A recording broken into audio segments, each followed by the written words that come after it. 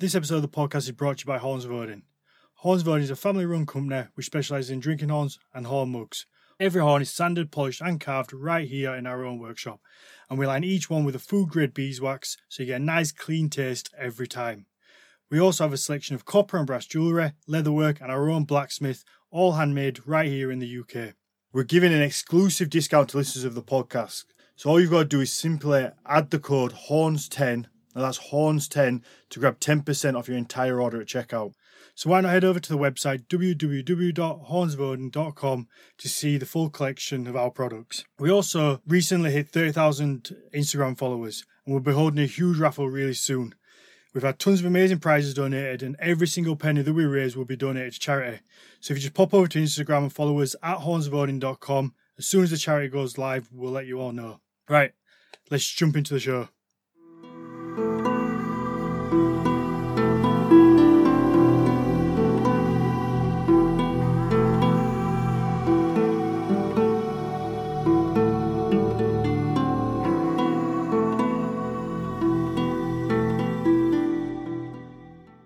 Hello and welcome to the Nordic Mythology Podcast. I'm Daniel Farrand, co-owner of the company Horns of Odin, and I'm joined as always by Dr. Matthias Nordvig.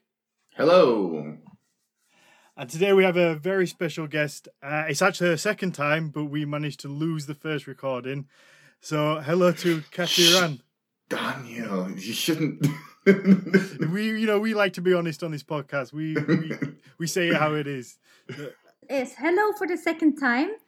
Pleasure to see you guys again. So, yeah. Yeah, you too. It's unfortunate that we're going to call it technical issues, but really it falls down to me being a bit of an idiot. So I'll take the blame for it disappearing. So yeah, it's one of those things. I think we'll learn from it, and you nice enough to come back and speak to us again. Yeah, no problem at all. It's we'll see what happens this time and where the conversation leads us. So that's it. Yeah. So how are you, Matthias? Let's start off by catching up. It's been a little while. No, yeah. Well, I'm doing okay. Waiting for a lot of things to fall into place, but otherwise, I'm quite happy. Got a wonderful view and everything. So how about you, Kati? How are you?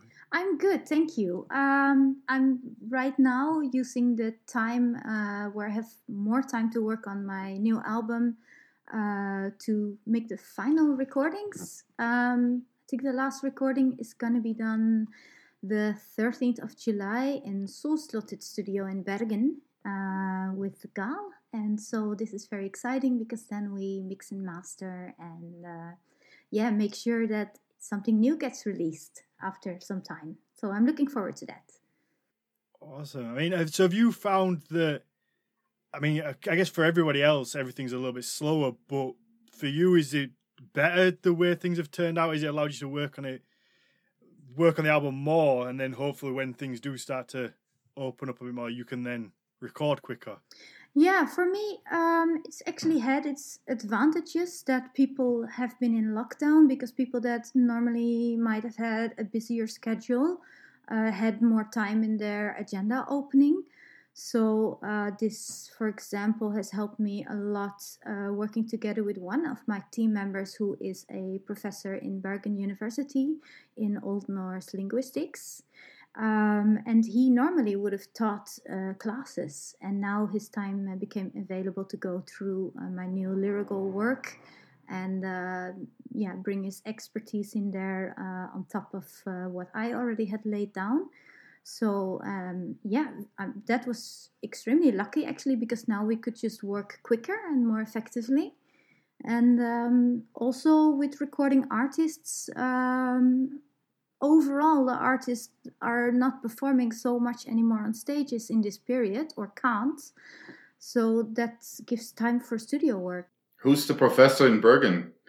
Christer Varus. I knew you were going to ask that. Yeah. Of course. He's actually brought to me by Eirik Storsund from Brut Norse. And we had contact before for Blodbylgje, And this time I got actually in contact with one of his former teachers when he was studying in Bergen. So we've been very happy that all was working out. No, I mean this field of Norse studies is sort of like small and incestuous. So you tend to know everybody in some way or another, have heard their names or encountered them at a conference, and so yeah. Yeah, this gentleman is a linguist, so it's a different branch, you could say, of the research. Yeah. I imagine that's something you know quite well about, Mateus, just having some more free time at the minute. Obviously, you're unable to teach. I know. Are you doing online teachings or? I'm teaching online right now, and also building these online courses because it's summer, and why not work in their vacation too? So yeah, that's what I'm doing right now. And then of course also working on a bunch of other projects, book projects, and a lot of interesting things. So yeah. So is it looking like it's going to stay online next year when everything, when the next school year starts? Is it not just going to go back to normal and you guys just go back in and teach as you should? So we're definitely not going back in and teaching as we normally would. But the way that it's going to work is on our campus, it kind of looks like a whole big mess of everything. So one of the last things I heard was that we're actually planning on 4,000 outside seats. So basically intense. But, the weather in Colorado makes it possible. It's a nice warm sun and everything. So at least for a part of the fall semester, that could work out. But yeah, it's definitely, we're going to have like social distancing. So we are going to be like half the amount of students in class for a normal session if you have face-to-face classes. Okay. Is the outside classes because the classrooms are too small to accommodate everyone with that distance? Yeah. And we're also going to be I think we're going to be in class fewer days than we would normally be there. So if I have any face-to-face teaching, it will be just one day out of the week, and then everything else will be online in one capacity or another. So, yeah. My ignorance, or maybe it's just what I've seen on TV, I always assumed that the kind of lecture rooms were these big oval-shaped rooms with the seats that kind of tear up, and everyone's got loads of space, and you stand at the front. And I assume I've probably just seen that on Friends. No, actually, that is, here in the US, that is a thing. We do have classes like that, but it's only the classes that could fill such a big lecture hall. So, for instance, like some basic engineering classes, they will have 400 students in a big lecture hall like that.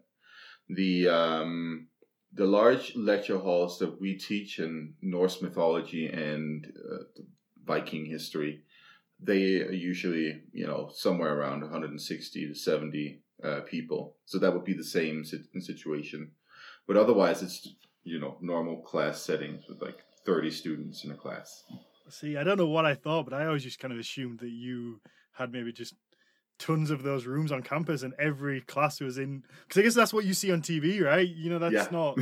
Whenever they show, universities on television, it's always these big lecture halls. So I just assumed that's where all the classes were. Oh, well, it used to be in many ways. It used to be like that with a lot of classes, but it's always been smaller classes and then these large lectures. But yeah, no, the large lectures I love them because they give you plenty of chances to create all those embarrassing scenarios that you always see on TV. In different ways. I bet there's some good moments. So, Kati, let's speak about I guess it's not the new single anymore, but it's the latest single. So I'm not going to try and pronounce the name because I will butcher it in my... Yeah, obviously My British Yorkshire accent wouldn't go too well with it. I'd just make a mess of it. Yeah, what would you like to know about it? It's I mean, I guess that the first thing that I noticed when putting it on was that it was 15 minutes long. Now, obviously, that's very unconventional for a song. Obviously, I guess the standard song length maybe is 3 minutes? yeah, it's not in that sense aims for radio play. So yeah, I suppose it's more like a journey or a sound journey than a typical song, and also it doesn't follow more common song structures like verse, chorus, verse, instrumental, chorus, verse.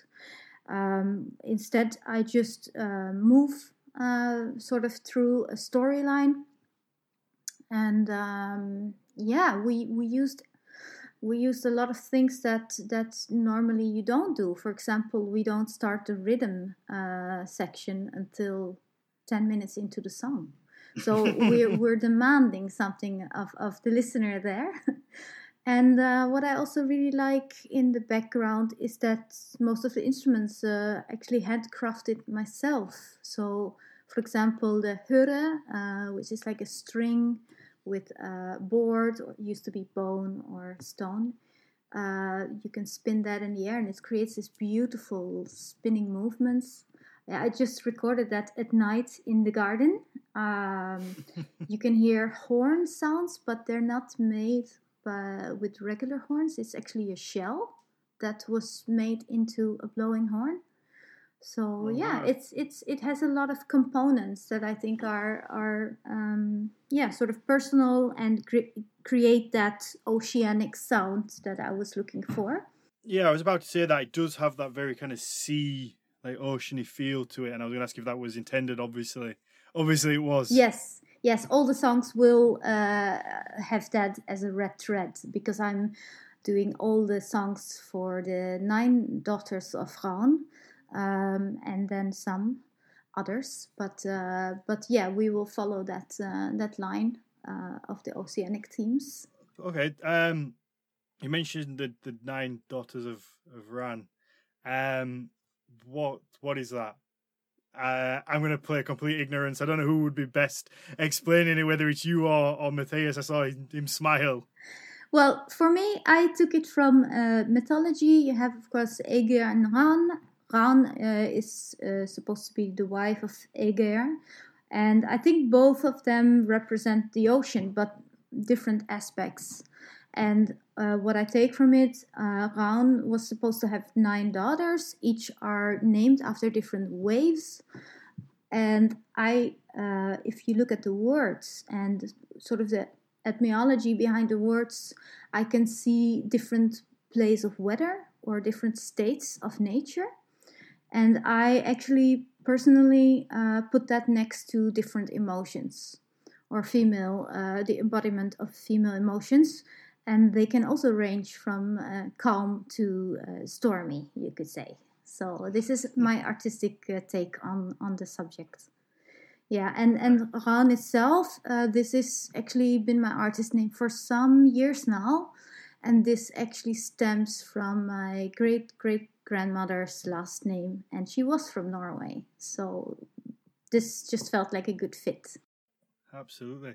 Matthias, I mean, have you got anything to add? Because like I say, that's something that I've never heard of before. I'm sure you've got some or plenty of knowledge on it. Yeah, so the daughters of Rán are Blodbylgje, Drøppen, Duva, Hebring, Himingleiva, Hrönn, Kolga, and Un. And they're all these different words for waves, except for Blodbylgje, which means something like, I don't know, bloody hair. But that has an interesting relationship to the ocean too. I think in as Kati is saying, they do sort of represent different states of the ocean. So several of these words are still being used in Scandinavian today to denote different types of waves and so on. They are in many ways rather dramatic, though, and this I think is probably because. And this is an overlooked theme in Norse mythology: the relationship that these Vikings who go on these ships and risk their lives on the ocean would have to a goddess of the ocean, who is said to collect those who drown. Right? Yeah, and so these daughters are. Sort of, they represent different aspects of what you encounter with the ocean, and that's where Blodbylgje is also interesting, because part of this is also warfare and the spilling of blood, right? And there's actually a really this goes incredibly deep in Norse mythology, because if we remember the creation myth. The ocean is made from the blood of the primordial giant Ymir. So there's constantly an analogic relationship between blood and water in Norse mythology and in the whole Norse worldview. And these daughters are incredibly potent symbols, if you ask me, in context of Norse mythology. I think it's really exciting to hear that there's somebody who is like working with them artistically and creating music like this, and especially with that aesthetic sound that where we get the sense of the ocean all the time. I love it. Thanks. Me too. I really enjoy it. Yeah, of course it helps to have some sort of framework, and within that I do give my own artistic interpretations, but but it's nice to put in the nature elements, and also I will go a little bit into the sun and the moon, or the moon's impact on tides, and just like observations of nature regarding as well the ocean and elements around that, and also seafaring. So it's just a wonderful topic to engage with and learn a little bit more about. My nautical knowledge is improving these last years, but I was going to say, you mentioned the moon and obviously its effect on the tides. Now, is that something that they would have known or had any knowledge of at all, or did they have a different explanation for why the sea was the way it was? I can't say, because I wasn't there at the time, but I do know that if we look at ancient civilization that goes as far back as the Sumerian era, there was already observations of stellar activity and planets even. So this is something surely History Channel might have an episode about, but I can't say. But I'm sure that they had to observe the nature to travel, right? To have a direction. Absolutely. So there's a couple of things. So when it comes to calendars, counting time, reckoning of time, is one of the oldest technologies of man or humans. These Scandinavians were well aware of the cycle of the moon, the cycle of the sun, the cycle of the different stars, and we have so much material on that. Actually, a lot of it was inherited systems that came from the Mediterranean and the Middle East with farming technology back some 4,000 years before the year zero. Of course these constellations and so on are incredibly important in Norse mythology and in this system of thinking. And when it comes to traveling, yes, the stars, the moon, the sun would all be part of how you navigate. Also, the directions of waves, the types of waves. Again, that's why there are so many different names for waves. Would give you a sense of how to navigate in the ocean. The smell and the taste of the water would be part of it too. The observation of animals and other things. We know this from a description. This is a medieval description of how you go from Western Norway to southern Greenland, where they talk about how you should observe different parts of the ocean, and you should also when you sail at a certain distance from the Faroe Islands, so that you can see the ocean halfway up on the cliffs. So basically, you're expected to know pretty much how tall the Faroe Islands are, and they have pretty steep slopes. And then you should be able to measure the ocean at sort of like the middle level of how tall they are. So that's actually all based on incredibly deep knowledge about what this landscape and oceanscape looks like, that you have been told, if this is your first trip, that you've been told by experienced seafarers. And then you pass Iceland, and you pass Iceland so far out in the ocean that you only see whales and birds.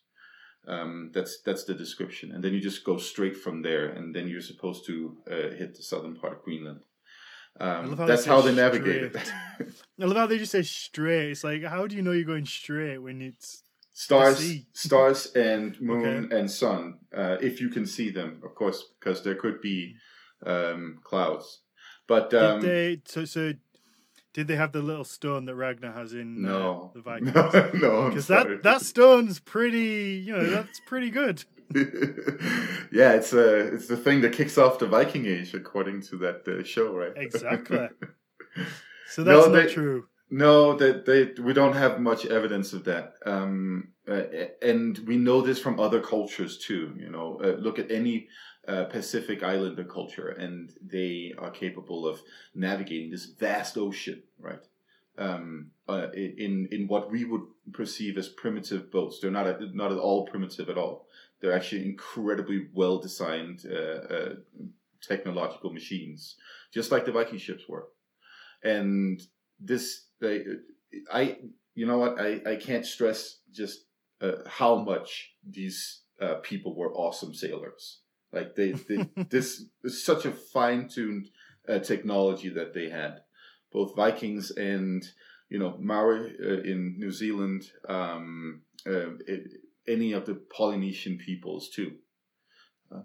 So it's really incredible what these humans have figured out in that regard.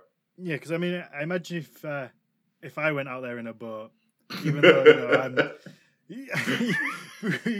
I'd like the way you laughed straight away at that. Well, you have to learn how to shit over the side first, and juice. That's one of the first things.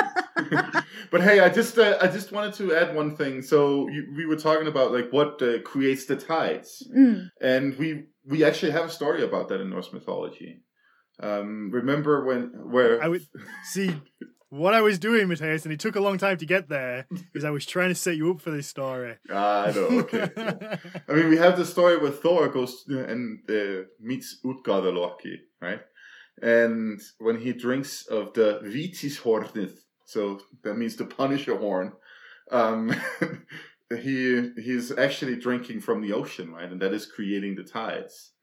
Now, Thor is an interesting figure in and of himself as in Norse mythology, because he's actually very closely tied to the ocean, and this is not something that we usually think about, because he's thought of as sort of like this god that rides around in the sky in a chariot and with goats, which is a ridiculous image in and of itself. Well, also like thunder and lightning is almost the opposite of.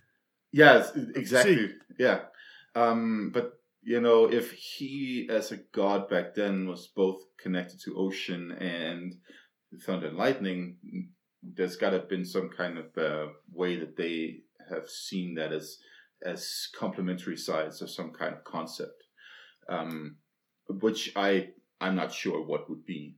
But if nothing else, I mean, he's a fishing god too, right? I mean, he goes fishing for Midgårdsormr, and he is a protector of those who go sailing.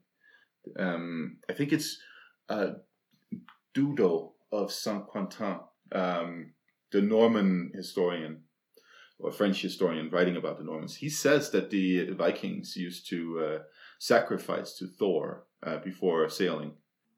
It's good to hear that. I didn't know that. So we need to talk about that some more after this podcast so I can incorporate it. Yeah, absolutely. You can talk about it now if you want. No, that would be too in-depth about the material that I produce at the moment. I mean, it kind of makes sense because I guess if you were out at sea, and I guess thunder and lightning would be a very common thing of a storm and the sea getting very choppy, and it kind of does become hand in hand. You can see why they would tie that together. Maybe not so much if you were on land, but especially if you were out in the middle of the ocean. I bet it's a terrifying place to be. Yeah, these are enormous forces that I suppose you feel very small when you're faced with both storm with lightning and the ocean in coiling. Yeah. So, Matthias, this is completely, it's kind of on topic but off topic, but it's something that I remember hearing once.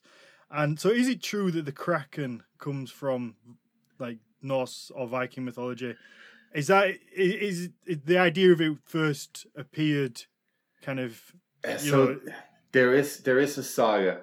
I can't remember what saga, but there's a saga that mentions something like the Kraken. What is it? Örvot saga, is it? Yeah, something like that.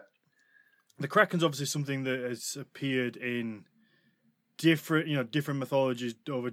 It's something that still appears in kind of like popular TV and whatnot now. So I can't remember where I heard it, but I did hear it once. That kind of like the first original mention of it was within Norseology, and I wasn't sure whether that was true or if it was kind of just one of those things that people. It is true. It's Örvot saga, where in a journey to Greenland, actually, there's the Kraki is mentioned, and that is the origin of that the word Kraken. So yeah, it's probably sort of just a literary version of the sea serpent, right? That they were so big on. Okay, so there isn't a kind of a mention of it being a giant squid type, because that's what I always picture it to be. A Kraken is these giant squid or octopus. Yeah, so I'm not entirely sure about the description itself. It doesn't really seem like it is a giant squid. All of that stuff. Actually, so the references to it actually include words like havgupa, which means sea mist, and lingbakker, which means heatherback, and that sort of falls in line with the different euphemisms for the sea serpent, for the Midgårdsormr, which is actually called a lot of different things. It's not just called the world serpent. It's also called greyback and a lot of other things. So what happens later on is that especially the crazy Swedish scientists in the 16 and 1700s, they haven't really figured out how to separate literature from reality. So they are also rambling about the Kraken to the general science community of Europe, and I think that's where it sort of like comes into the English tradition. So there's a lot of levels here, but yes, the origin is from the Icelandic saga material. yeah, I don't know if that's anything you'd kind of come across, Kati, in your... No, I'm not. Well, not so far. Now I have. So no, I did look into some Greek traditions and other descriptions of giant oceanic goddesses or terrifying monstrous beings like the Scylla, for example. But I haven't dived into Midgard's serpent or the Kraken. I left that a little bit more to the.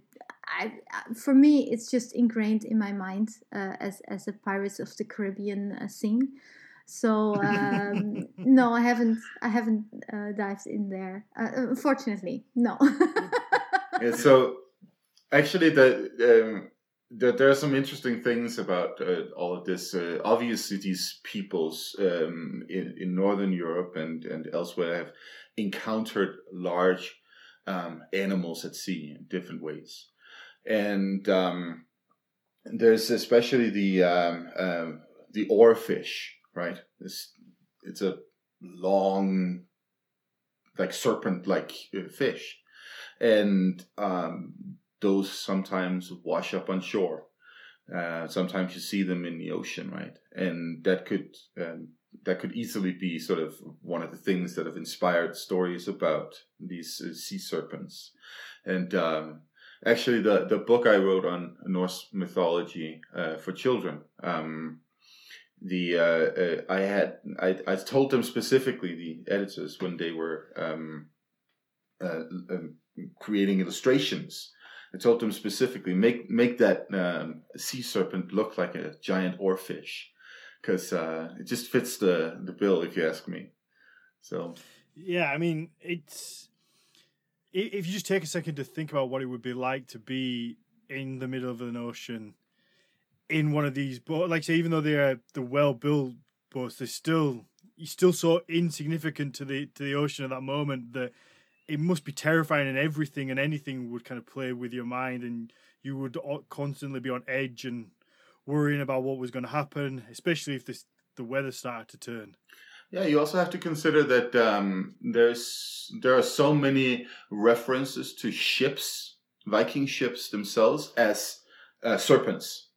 The most famous one is the Norwegian King Olav Tryggvason's Ormorin Langi, right, which means the long serpent, which is supposed to be it's said to have been the biggest ship ever made, and I think it would fit like 200 men or something like that.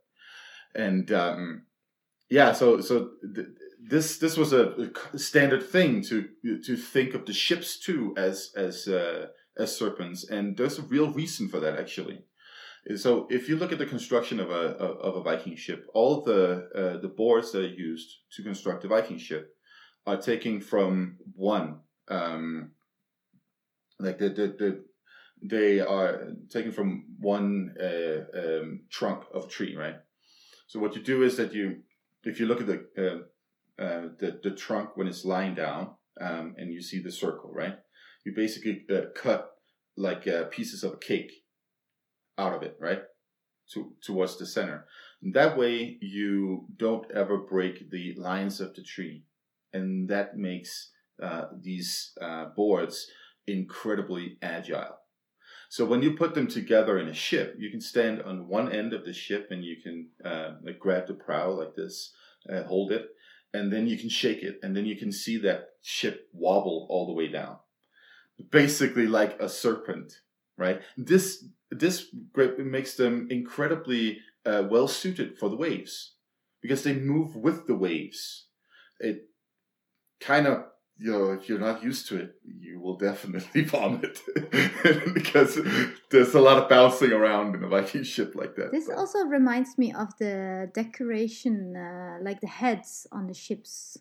Like that they have to, and I'm not even sure if this is where I have this from, but that they had to take them down before approaching land, not to scare off the landvetter.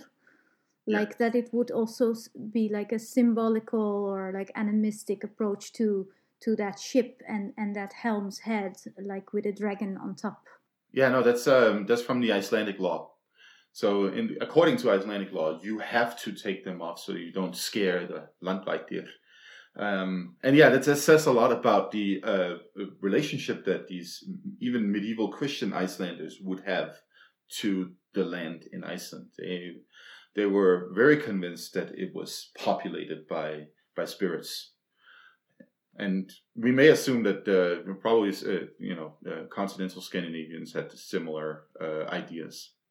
Something I wanted to ask was, when I was in the Viking ship museum in Norway, I remember reading something about how the heads used to have rattles, like iron rattles that they would put in their mouth. And whether I remember it correctly or not was, I guess the heads would be taken from the ships, and would they be put within the campsite somewhere, and it would be used as a way to ward off evil? It's just something that I kind of remember, but I'm not sure I remember it correctly. Yeah, I'm not sure about that. Actually, this is really weird. The Viking Ship Museum in Oslo is one of the few Viking museums I've never visited. Oh, really? Yeah, it's such a I was actually planning on doing it this year, but then pandemics happened. But wow. Yeah, I mean, it was just, like I say, it was something that I remember reading and finding it really interesting. Yeah, that does sound interesting. One that I guess that these heads were detachable, that they took them off. And I just remember it being something to do with that the heads would stand within like the campsite or within like the head of one of the tents, and would have like the metal rattles in the mouth. I'm sure I took pictures of all the boards, to be honest. I might have a dig and see if I can teach you something, Matthias. Yeah, that would be great. No, I mean, it sounds very likely. And, of course, these dragon heads or whatever they were, right? They were used both as a scare tactic and also as a protection, right? In a spiritual sense. To bring the monster with you, right? As you go to war, as you go out and face the ocean, that is one of the most powerful ways that you can, navigate your world as a spiritual human being that's also a warrior, right? In this animistic worldview, right? So yeah, it makes total sense to me. They would probably, put them in the campsite or put them on their tents or at the entryway or wherever they felt like it was needed to, scare people off too, right? So to kind of get back on, I guess, on topic, but not that we have strict topics on this show anyway. So what's next with the music? Obviously, you've released the first single. Are you gonna release another kind of trickle out the singles, or will the next one be the album as a whole? No, the next release will be another single track, and with an A and B side. And this is also has become another lengthy piece of music. So it really feels like short EPs because of the length. And in the meantime, I'm developing and recording, of course, all the other songs. And it would be really great if I can release it as a one album. But so far, I really like to do it track by track, and also sort of really, dive in deep per soundscape. And I always call it quality over quantity. So absolutely, yeah, I'm very lucky to share. Just did that today, also on my pages, that I recorded for the next release, an Icelandic epos, or more like an eulogy. And we worked with linguists from Iceland, and also worked with, sort of like an homage to the old Riemer style of composing texts. And I have on board a person who is doing all the sustained strings normally for acts like Sigur Rós or Björk. His name is Borgar Magnusson. And to have him on the track really gives it the musical direction that I was looking for that very Icelandic feeling in music. So yeah, it's been really good to dive there in deeply. And actually, yeah, we're recording the last guest, Gal, in a week. So after that, it's just recording the other new songs. But it's gonna be great. I'm very happy with the results so far. Yeah, I mean, I'm definitely looking forward to it. Right before we recorded this, I was stuck in traffic, making you two wait for me to turn up, and I had Blodbylgje on in the van, and it was it's like you said before, it's a journey. It's very kind of nature based. It makes you feel kind of, I guess, at one, it's a strange feeling. It's not, like you say, it's not like a conventional song in any way. It doesn't follow the blueprint of what a song quote unquote should be. But it's brilliant. I loved listening to it. Thank you. Yeah, it's really created in with both trance work, the handmade instruments that I mentioned, and also the deep of night, you could say, usually starting close to midnight until the morning hours when I had time, because I always have a day job. So it's like this is my second job for the nights. And I think that feeling is sort of, is in the song, or hearable in the song. It's deep, meditative, and definitely not a regular song structure. So yeah, it's it's a good track. I'm already working on the next one. But this is, of course, the reference frame that people have now of the new work. So I understand. I'm excited to hear more about it. So or hear more music. Because I personally I have a very personal relationship to the ocean. I think most Northern Europeans, from the Dutch coast and all the way up through Scandinavia, we're all very closely tied to the ocean in many ways. And I've this is moving to Colorado is the first time I lived more than a couple of miles from the shore, basically. I mean, I've lived in Denmark and Iceland and Greenland, and it's always been very close to the ocean. So usually when I go to Europe, and right now I'm reminiscing a little bit because I won't be able to this year, I fly to Iceland. And then the first thing that happens is that you get out of the plane in Keflavik Airport. And then I just take this big breath of salty seawater and this air that comes from the sea. And then, of course, a lot of jet fuel as well. And it's just one of the most amazing things. So, music that centers around the theme of the ocean is something I really enjoy. And this brings me to this. We're all familiar with the story about Njörður and Skadi, right? The goddess of the mountains and the god of the sea, right? How they couldn't get along, and this is such a prevalent theme. So we know the story from Snorri's Edda, but there's also another version of it in Saxo, the Danish historian. I mean, I was going to say, I don't know if you want to give a quick breakdown of the story, just for for obviously people listening that might not know of the story. Yeah, so this all begins with the gods being responsible for killing Thjatsi. Thjatsi is a Jötun who lives in the mountains. He's in the shape of an eagle typically, and I'm not going to go too much into that story, but that's a whole story in and of itself. And then the second part of the story is that his daughter, Skadi, also known as Undurdís, she basically goes to war against the gods. This is one of the few instances in the mythology where you see a female wearing armor and carrying weapons. And the gods, they don't know what to do with this, apparently. They're like, holy shit. So they offer her a truce. And the truth, the whole deal is that she gets to pick a husband among the gods, and also they have to make her laugh. And this is really interesting because the gods then go, okay, fine, you can pick a husband among the gods, but you have to only pick by looking at the feet. And so they fix that somehow. Such a strange thing. Yes. Yeah, it is.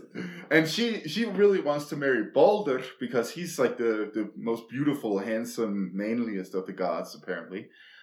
So she's like looking at the feet. Said, I don't know, they must stand behind some kind of curtain or something. I don't think it's the feet they're really referring to. But okay, go on. Okay, I was going to say, I don't know if you've ever seen a show in the UK called Naked Attraction. And that is kind of has this feel to it where if you haven't seen it, it's basically 5 men or 5 women stand behind these kind of they're not sheets, they're like moving boards. Right. Yes. And they're completely naked, and the person who is obviously getting to pick their match stands and looks at them, and the board lifts each time and reveals a little bit more from the bottom upwards. So they'll start from the waist down, being completely naked, and they will look and eliminate one, and then it will move up into the chest height, and then they will eliminate one, and then it'll move up to the head. So that's what it kind of reminds me of. This I guess it's kind of like a game show. I do think we're on the right track here. Kati, I think you're right when you say this is not the feet that we're actually dealing with here. That might be sort of a Snorri Sturluson's little Christian version of the story. But nonetheless, she looks at the feet and then she goes, oh, this person has incredibly pretty feet. So that's got to be Baldur. And then it turns out to be Njörður. And then we have that little section where the gods have to make Skadi laugh, and this is probably the biggest hint that it's not the feet that we're dealing with here, because the solution for that is that Loki takes a string and ties it to the beard of a goat, and then he takes the other string and ties it to his testicles, and then they pull back and forth like that. And eventually she laughs at that. So there's this story in so many ways definitely includes sort of a threat to male sexuality and masculinity that is posed by this deity against the gods in some way. And there's a lot of this that has to do with the Christian interpretations too of pre-Christian myth.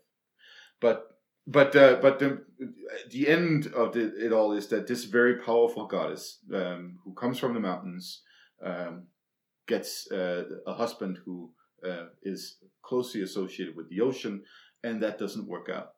And as I was saying before, this Saxo, the Danish historian from around the same time as Snorri, actually has a similar story where it's just a Danish king and his wife, and they're like hanging out too much in the mountains, and then he starts bitching about that and wants to go a Viking and all that stuff.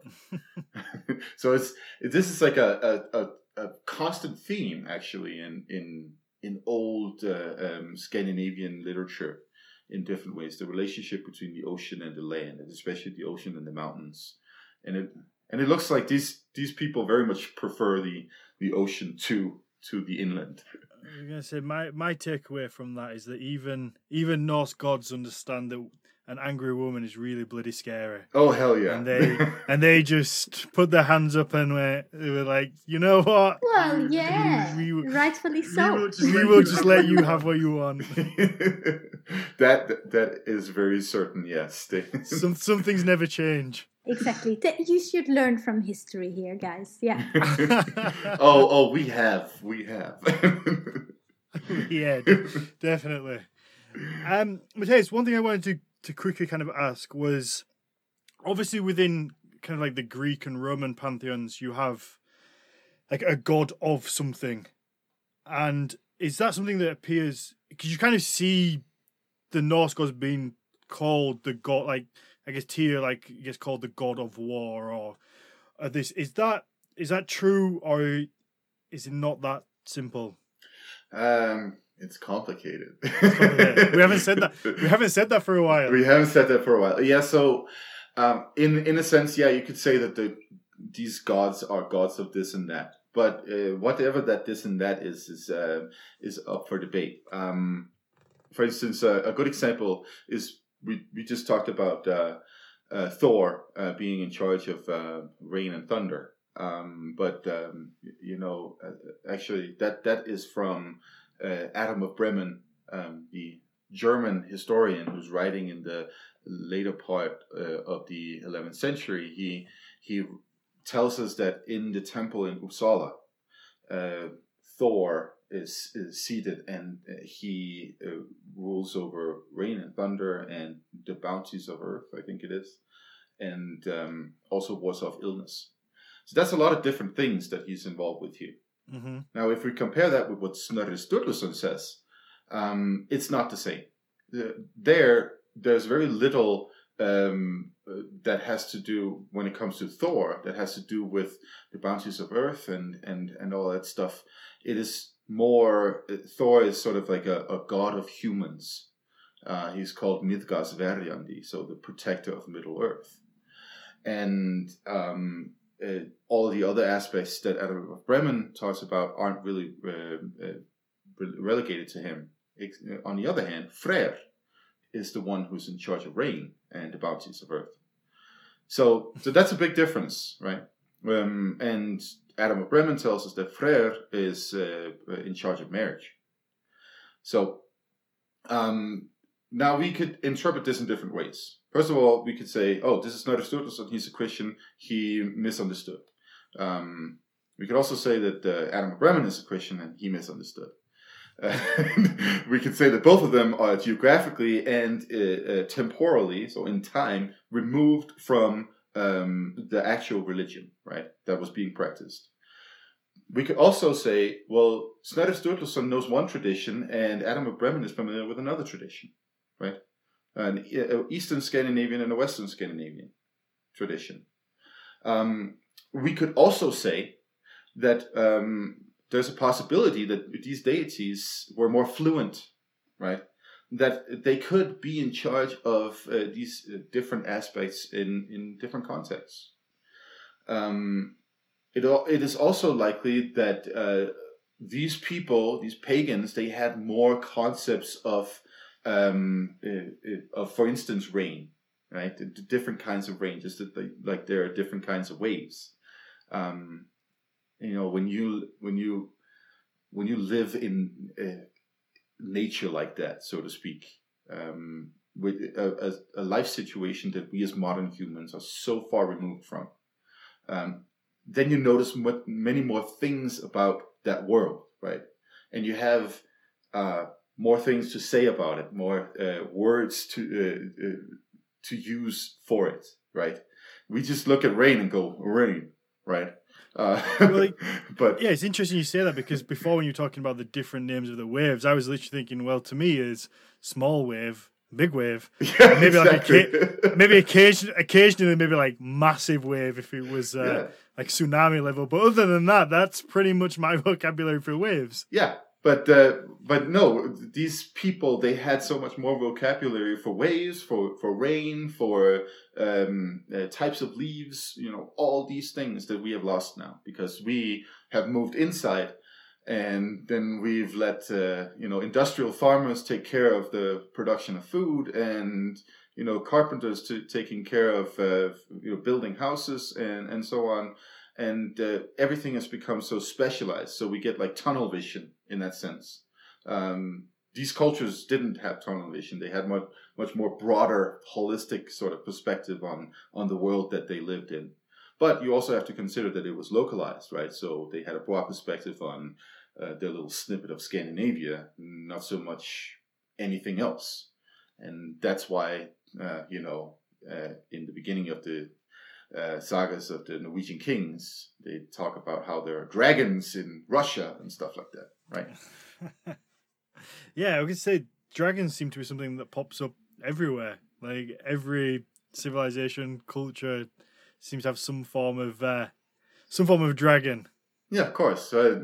But again, in Scandinavia, they actually call them ormur, and that means worm. I was just about to ask that. Yeah. What I seem to have read before was that the dragons in kind of like the Norse mythology were more worm-like rather than this big kind of Game of Thrones style dragon. Yeah, they do have that word too, though, in Old Norse, dreki, which is borrowed from Greek. So there are two traditions. It looks like so there's the one that comes in with the continental literature, and then there's the homegrown tradition, which is about worms. So, for instance, when Sigurd the Dragon Slayer kills Fafnir, he's killing a quote unquote worm, an ormur. Well, he hides in like a ditch, doesn't he, and sticks his sword up, and Yes. Fafnir slithers over the top. Exactly. Which, like you say, is no dragon that I see in kind of like popular modern culture slithers. They have these legs and fly. Yeah, exactly, and that's because it's a snake, right? That's the kind of monster that the Scandinavians would be familiar with because of the few snakes that live in Scandinavia. So Kati, one thing I wanted to ask you about now that I guess that they've announced what the new Assassin's Creed will be about, I noticed that you were some sort of advisor to the new game. Can you speak about any of that, or is it all pretty hush hush? Yeah, well, at this moment in time, I can speak about what I also wrote in my post because there's a lot of non-disclosure contracts going on here. Mm-hmm. But I have been to Montreal 2 years ago, actually, when they announced this team to their own company, which was amazing, and we performed there for Assassin's Creed's team, you could say. Wow. And from there we kept in contact. So I have actually consulted them on various things. You could say content, but that's not as a Norse professor or anything, but actually really specific other types of content, and also network, because I through the last 20 years I built so much network with crafters and musicians and people that I know who have specialized in certain topics. So it's been very helpful for them to sort of navigate what's out there and who best to reach out to for specific things. That's what I can say now. And yeah, we have. I think they will announce, or they will put something out, but it still takes a little bit of time. Yeah, like you say, if you were there 2 years ago, I think it was only a few months ago that they released that the new Assassin's Creed game was definitely going to be kind of like Vikings based. So it shows how long they've been working on it. Yes. It's a long time to bite your tongue also. That's it, I bet. Matthias, where was your call? Wait, what? Where was your phone call? They never called me. They called others. I constantly hear about this and that person that I know who's been involved in it. So yeah, I mean they've had some really good solid people involved. I know one of my old friends and colleagues from Sweden, for instance, has been involved in. She's a room specialist, so I expect a lot from that.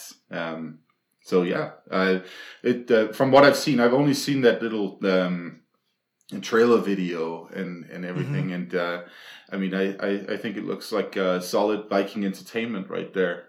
There's a lot of people who want to criticize the garbs and hair and all that stuff, and I'm like, whatever. As always. People can't see me rolling my eyes, but it's, like you say, it's something we've spoke about before. At the end of the day, it's entertainment, and I'm not a huge gamer, but I have played the Assassin's Creed games before, and played quite a few of them. And they do seem to, try their best to get things, fairly accurate. Obviously, at the end of the day, it is a game and it is entertainment, and it still has to follow the narrative that they've set up over, maybe 10 previous titles. It still has to kind of have that running through. But they do seem to definitely try their best to make things right. I know when Notre Dame was burnt down, I think one of the things that they used, or they are using to rebuild Notre Dame, is the Assassin's Creed kind of like the details and the notes that they took, because it was so accurate. They're using that now to try and rebuild it. So they definitely do, they go into detail and they try their best. Obviously, like you say, they've been in touch with you, Kati, and I'm sure there were many people that they've spoken to really try and nail it. There's teams of specialists, but then there's also other departments like game writers or developers of the visual, and that is just company business, and as you say, entertainment. The impression I had from the time that I did work with them is that they really stuck their neck out to talk with specialists. So that's very promising. Yeah. No. So with that trailer, I saw somebody with a nasal voice on YouTube going like, "Oh, that armor is not correct, and that armor is not correct," and that kind of stuff. And so what I can see from that trailer and comparing with what little I know of Assassin's Creed, and for instance, like the one that they did in ancient Greece and that kind of stuff, is that the overall, it looks like the Viking one is less historically accurate than the ancient Greece one. But I don't think that's a problem, because to be honest, it's only a really small subset of human beings that care about historical accuracy, right? It's like, well, that's it. At the end of the day, they're making a game for the masses, and yeah, they're not trying to really please Joe Blogs, who knows the finer details about armor from the 10th, 11th century. It's an entertainment. Yeah, exactly. It's a little like, people who worry too much about the correct pronunciation of Old Norse, right? You have some who's like, oh, this reconstructed Norwegian, and some are like, oh, modern Icelandic. And, at the end of the day, as long as you understand what word is being spoken, who cares? That's my position on that stuff. As long as he doesn't pull out a pistol, I'm happy. Right? So Kati, I mean, overall, I guess, was it a good experience? Was it something? I guess it was something new, something completely different to what you're used to. Yeah, it's been good. On a personal level, I think it was one of the most amazing shows we ever did. Because we had, of course, it was made by Ubisoft, so it was a round stage and beautiful. Wow. I had a choreographer who usually works for Cirque du Soleil, Oh, wow. So there was a lot of high-profile expertise present there, and so flying in just to do that for actually an announcement for their own company. That's awesome. I mean, was it just you on your own, or? I brought 2 musicians with me to enhance it. Mm-hmm. But yeah, I was. I think I've never been so nervous, actually, and I have been on stages forever, but this felt entirely different. They had so much attention for detail, but also they were so afraid to make any risk that I had to be held by people just like walking up the stage so I wouldn't fall. Like, I never fall, but they just don't take any risks. No, well, that's because there's lawsuits everywhere these days. Yeah, exactly. Yeah. How many people were there? Was it a fairly small crowd, I guess? No, it was quite some people. Oh, okay. Yeah, and VIPs and the like. Yeah, I mean, I imagine it's terrifying. Like you say, I guess it's one thing you putting on a show where people have paid to come to see you, but then when somebody is paying to take you paying to bring you to them to then put on a show for their employees effectively. I guess that is quite a daunting thing. Yeah, but also fun. Yeah, absolutely. Really, yeah, nice people there. So no, that's brilliant. That's like it's once in a lifetime thing. I mean, do you get more nervous doing smaller kind of niche gigs, or is it the large ones that kind of scare you? No, I actually feel this is funny. I feel totally comfortable on a large setting. For example, when I've been guesting for other acts, or like with Merkur or with Heilung, because it's their show. And you could just blend in and do your thing as a singer or Niklarpa player. But doing something small, a solo on your own, I think that's definitely, it's more intimate, in that sense more rewarding, but also very fragile. I think this is also what attracts people to these type of shows, because you feel so close with the artist. But personally, I like a little bit of distance. I rather have a sea of anonymous people than 3 people staring me in the eyes. But that's different for every artist. But for me, that's my conclusion. The bigger, the better. As speaking of those lecture halls before. As a teacher, can sometimes feel a little more intimidating actually to go into a smaller classroom than those large lecture halls, because you just you just see a sea of people, and that's that, right? But with these smaller groups, you have to you look them in the eye, right, and you get to know them much better too over the course of a semester. So yeah. It can be a little. I think I'm actually always a little nervous on the first day in any class. Yeah. I bet. I mean, I don't do anything like that.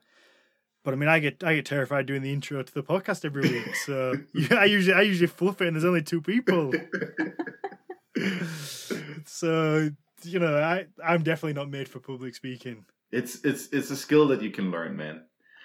That's also what I was thinking. Like, the more you do that, different types of shows, the more you will be accustomed to it. But I also think, large concert settings, they sort of share the same type of energy. So you sort of know what to expect and how an audience reacts to different songs and during the entire concerts.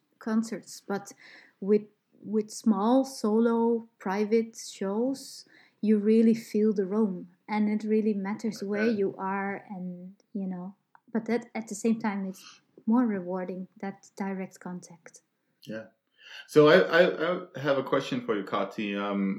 What does the future look like in terms of like giving concerts and performing these days? Yes. Well, I have new band members. They're in Denmark.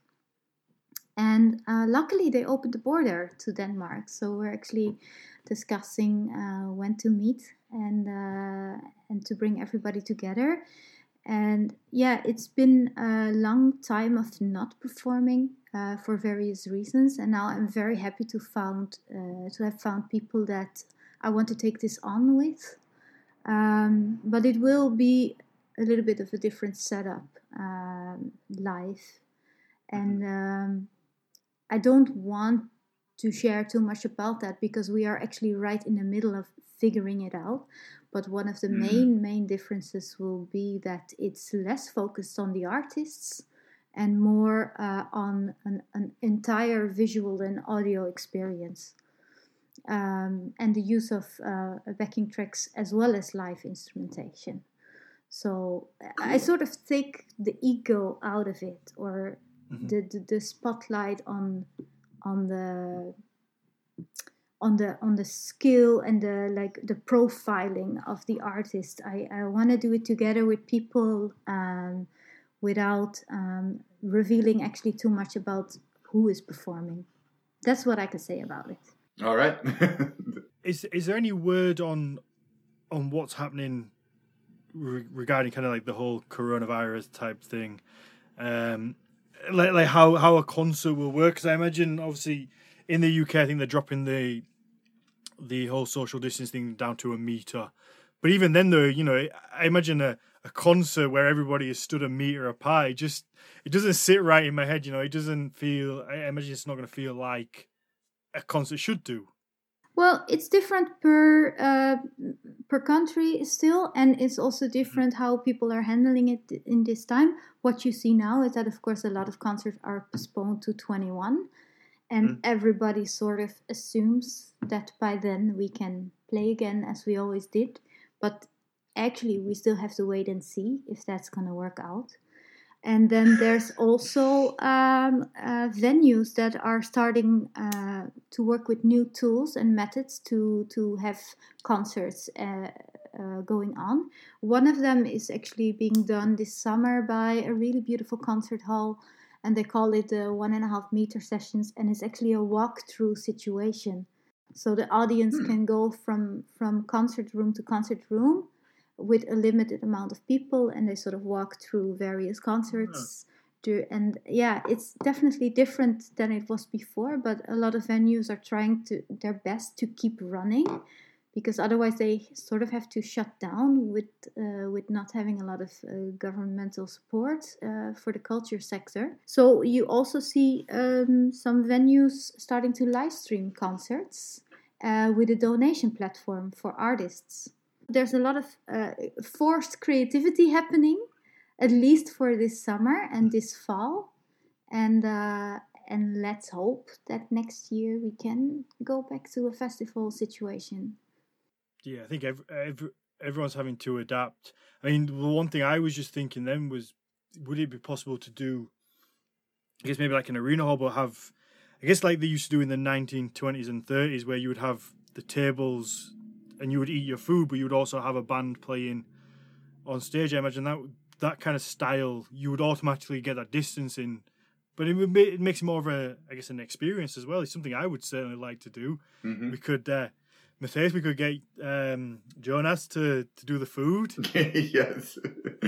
No, yeah. I mean, I'm glad to hear that they're being creative with all of this. We just recently started opening up again for concerts here in Colorado, but it looks like we might actually have to shut down again very soon because, well, the U.S. isn't doing great when it comes to all of this. So no, I think as Texas started to shut down again. Oh well, yeah. The Texas they've had, what was it, like one day they had a spike of like 6,000 cases in one day. So yeah, Texas is pretty badly hit. Several of the southern states are. Places that were hit badly in the beginning, like New York and Connecticut, they are getting better. So yeah, it's going back and forth. I think Florida is getting pretty bad again. Arizona has just had to shut down their bars and gyms and stuff like that. And it's absolutely insane. I think we here in the UK are about to open bars, I think this weekend. So in a few days, and I mean everybody knows how much the British like to have a beer.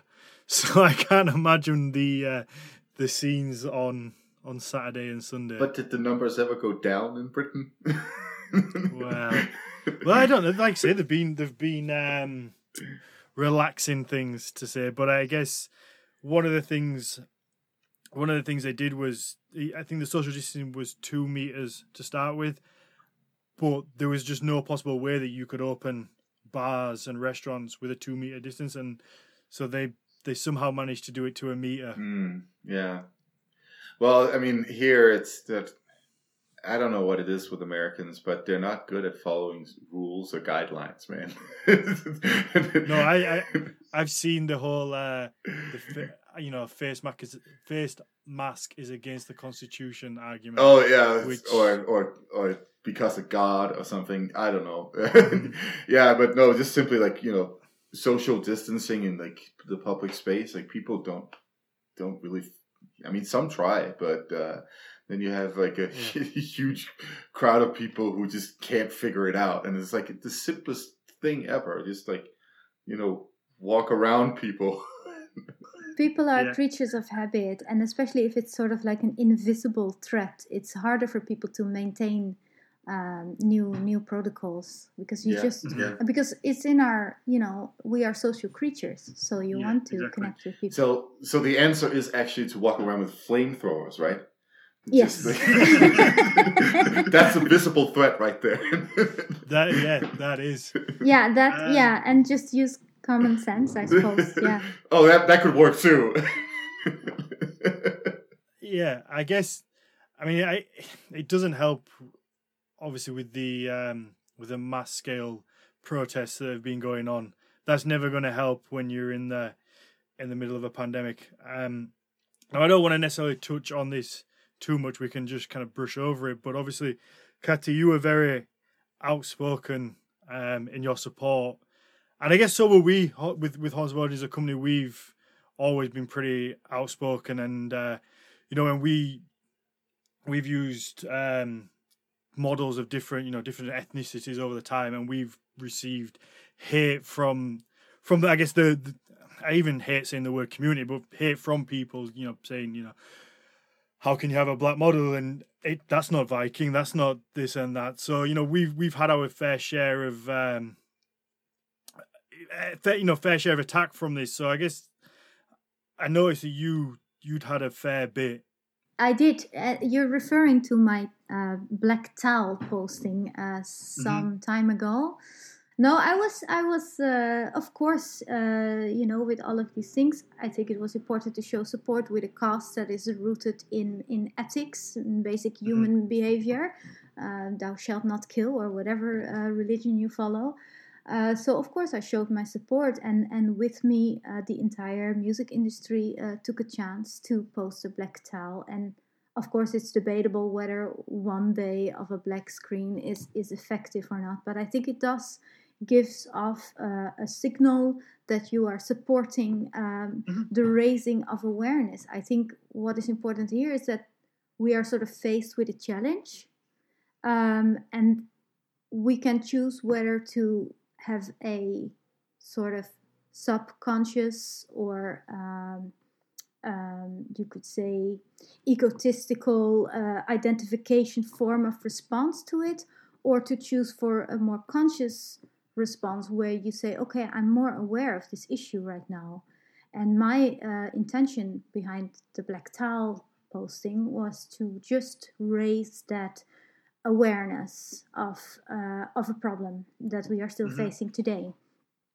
And my responses, however, by the fans, or like a part of the fans, have been very shocking. They've been very hateful, and this, for me personally, raised awareness that a certain amount of my following has some sort of identification with white supremacy, and that was very shocking to me.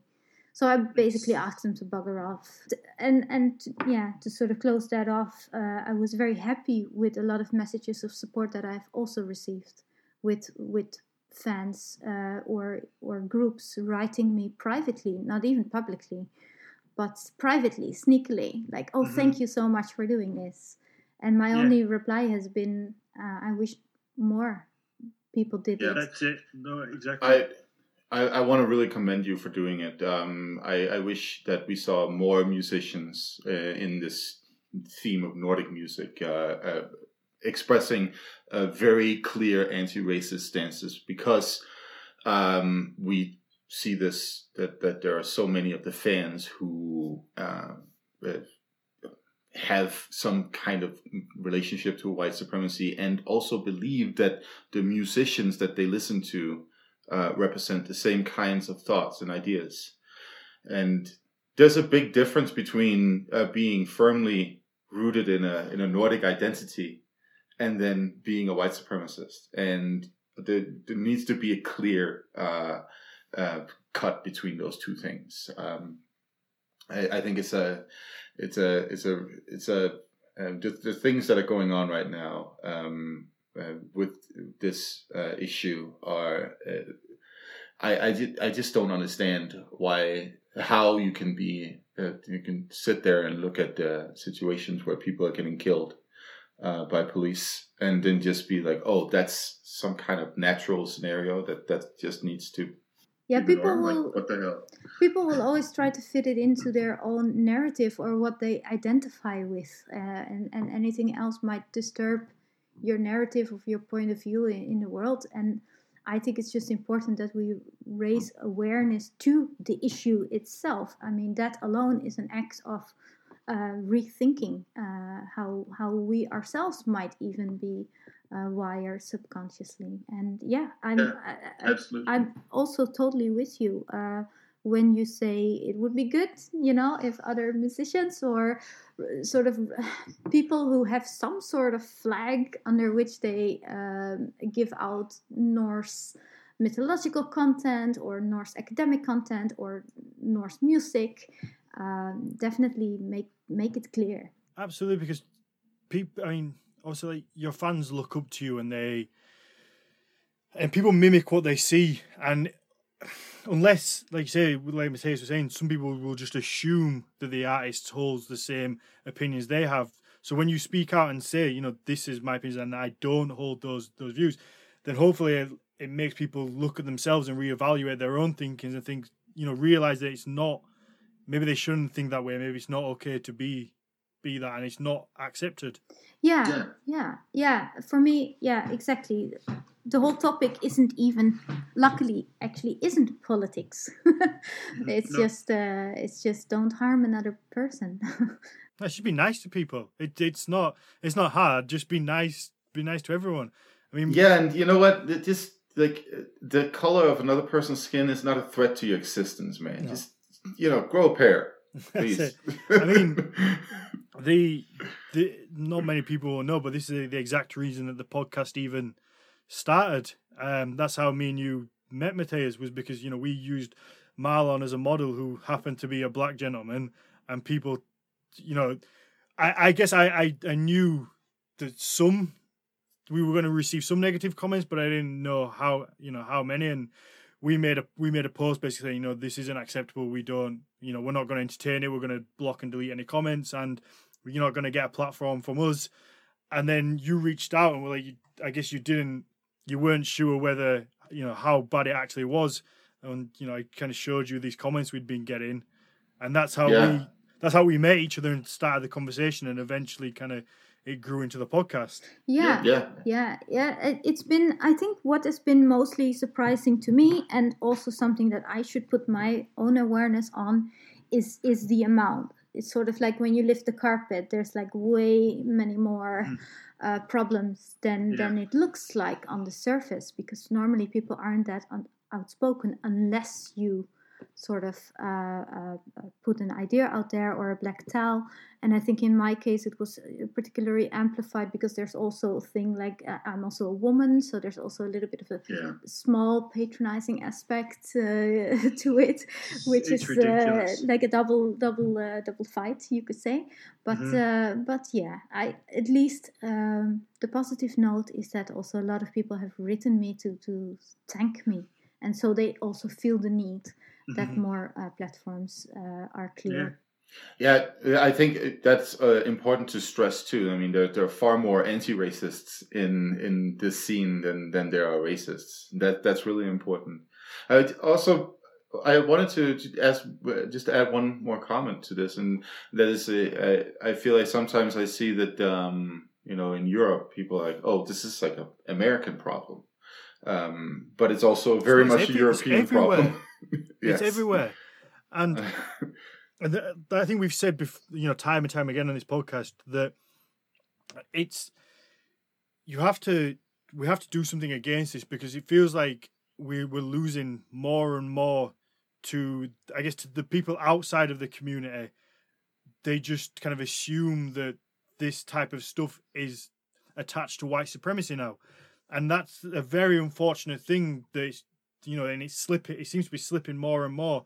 So unless the people who don't think like that are willing to speak up and say, then the outsiders will just assume and tie everybody with the same brush. So part I think that we have the people who are interested in this, who don't have those, ideologies and thoughts, have a duty to speak up against it and to say, this isn't how it is, and say something, and help educate people of how the mythology really is. Because it's fearful that we will lose more and more, because it's okay, the people who are interested in this understanding that there's less racists than racists, but there's millions, billions of people who aren't interested in Norse mythology, who are just onlookers, and when they see a piece of shit being saying what he wants to say, and being racist but wearing a Milner around his neck, they unfortunately attach that to everybody else. But there's also a little bit of and this might be this is a little bit difficult to say, but there's also the aspect of branding and marketing involved here, because it's sort of like a total look that people are going for, and that is pretty masculine with this whole Viking. Yeah. I mean, you can see it in the quotes, like let's go raiding, and make sure your beard looks perfect, and and there's this sort of stereotype, and I agree, men with beards are handsome, but that's not the point here. It's just that it sort of addresses and targets and markets to a specific audience, of which a certain percentage is also involved in white supremacy. Absolutely. I mean, every time we openly speak out against, whether it's we use a black model or whether we post like the black tile in support, we lose, maybe 100, 200 followers, which doesn't bother us, but to some companies, I guess they may be fearful of speaking out because they understand that it ultimately may affect their bottom line and take money out of their pockets. So it's that fear factor as well. Yeah, and I think you should put ethics above likes or American dollars in that sense, or European euros. But I mean, but that's me. No, I agree. I agree very much. I mean, those there's this tendency to market this whole scene with like neckbeards and mohawks, right, and face tattoos. But and personally, like, my aesthetic goes very much along those lines in different ways, and that's the same for you, Daniel. But that's just us. That's what we like. This says nothing about what the scene should necessarily be. There's room for so many different expressions, if you ask me, and I would love to see more of alternatives to the neckbeards and mohawks, right? Yeah, I mean, I don't know whether you experienced this, Kati, but one thing I noticed was the messages from people who weren't sort of Caucasian, who were interested in Norse mythology, who reached out and said, thank you for taking this stance, and because they felt like they couldn't almost be themselves amongst the community, and I found it really sad to kind of get these messages from people who felt uncomfortable and felt the need to even say thank you to us because we made a stance of that it's not okay to be racist. Like, it's this real twisted kind of feel that just didn't sit. It just was really disappointing to even have those messages. It of course is based on individual experiences there, but it's funny because in the Nordic scene that I got to know, which is sort of long before this big Vikings hype, I did not personally experience any trouble like this. If I would go to Scandinavian Viking market with reenactors, everybody was welcome. And still, I think there is overall broadly carried a sense of inclusivity and actually a coming together of tribes and respect for one's different skin color or culture or background. It's just that recently I feel it sort of took a direction where the white supremacy and the toxic masculinity, if I'm allowed to call it like this, has been amplified within that Nordic scene. Sometimes I wonder if it's just a case of the assholes shout the loudest, and it is. and and it is a small percentage of the of the community, but they make the most noise, or at least the most controversial noise that people will then take a note of, and then it will be shared on social media, and it gets the most light to it. Yeah, I would say that of the scene folk, whether or not we're dealing with academics or artists, I know very, very few that I could say would be a racist. Like there's not even a handful of people, and that is also why it's then a shame that people aren't speaking out more, because these bands, they're not racists. They don't sympathize with these ideas at all. So speak out, guys. And the same way, if you're, as you said, if you're an academic with a platform, speak out. If you're not a racist, speak out. And anybody else who's got an interest in this, because this the ultimately the effect of this, just like before 1945, the effect of this is that if you go down the route of linking our culture to racism and fascist ideologies, then we end up not being able to practice our culture. Exactly. That is the problem that we are facing as Northern Europeans. Yeah, and that's why I think you need to take an offensive approach to not you don't have to be screaming in people's faces this isn't racist, but it's to be able to educate people on what it actually means, and then to show that it doesn't have those links. Exactly. Yeah, and there's of course many ways to educate, but but sometimes you just have to make it clear. I really believe that. So I wish more people did that, and luckily, as you said, Matthias, the people that I know, they all don't have this type of ideologies that are so harmful. So I don't think it is a problem that the people who don't put in black towels or a statement are racist. It's just that it would be nice if things were cleared up. Mm-hmm. Yeah. I mean, I think I saw a video on Facebook the other day of a gentleman who was wearing. It was a white gentleman wearing what would be, I think they were a racist punk band, like a neo-Nazi punk band from the UK, and he was wearing it like a band T-shirt, but he also had a Milner on, and a guy was filming him saying, why are you wearing that T-shirt?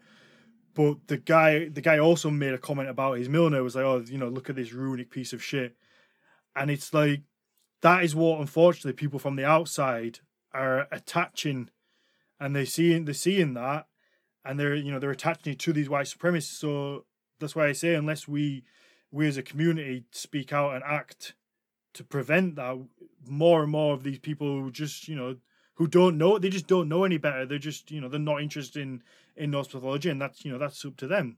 I think it's a bit weird if you're not, but if they're not. So from the outside, they, like they say, they don't know any better. So they just see these videos and see things and go, oh, well, the Milner is racist.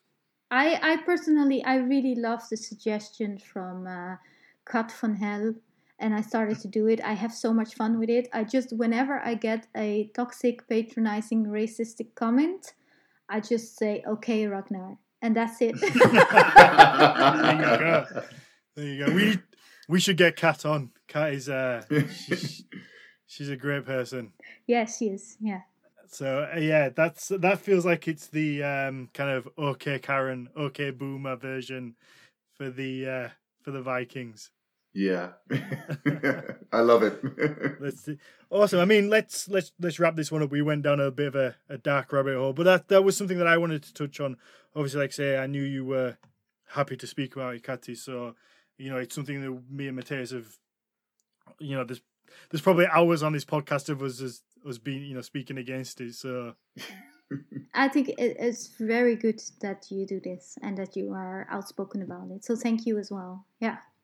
Yeah, I mean, like I say, I feel like it's disappointing for you to even have to say thank you, because it should just be normal, you know. It just for me, it just doesn't seem to make sense how it should just be normal that everybody, you know, just be nice to people. Like, exactly.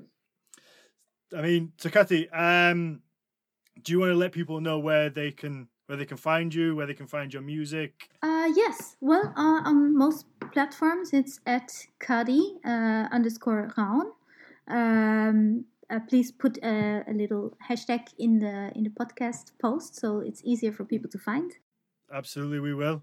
Yeah, I'm on all the platforms for YouTube, Spotify, iTunes, anything you can imagine. It's out there, and I hope to see some of you guys on my pages as well. And absolutely, thanks for having me. So on Spotify, is it just under Rán, or is it? Because I know you've been in bands before and other bits. Yeah, sometimes the algorithm wants to direct it to other names, but it's Rán, and there are a few other world music groups that use this name. So if you really want to have a very quick search, just type in the name of the song you're looking for. That's it. I just want to make sure, I want to make sure people can find it. And obviously, when the album does come out, we'll make sure we share it and get it out there to people. I mean, by all means, come back on and we'll speak about the album. You are always welcome. It will be the third time, but only the second release. Exactly. Yeah, when the new single is out, I'll send you a link and we'll chat a bit on it. Cool. Yeah, definitely. Matthias, where can everybody find you? Well, you can always find me by my name, Matthias Nordvik, on Instagram, and you can find the Nordic Mythology channel on Facebook, of course, and you can, of course, find the podcast and all the different outlets that are available. And I think that's, at this point, this podcast is sort of like my central venue. Like that is the main thing that I do now. That's it. Yeah, it feels like it. Yeah, you roped me in, man. I know. I mean, hopefully one day it'll be worth it. Hopefully. So you can find me at obviously at Horns of Odin, or hornsofodin.com if you want to check the website out. And just before we all go, I would like to quickly say, if people have enjoyed the episode, if you could just hit subscribe on your, wherever you're listening to it, whether it's Spotify, Apple Podcasts, Google Podcasts, it just means that you'll see whenever the next episode comes out. So you're going to get a notification. And also, if you could leave us a 5-star rating and a positive review, that helps. It helps people who find the podcast at least know that we're doing something right. So, yeah, well, thank you both very much. Kati, thank you very much for coming back after my colossal fuck up of losing the last one. It's been my pleasure. It's been fun again. Yes, yeah, it has. Yeah, thank you. Thank you very much.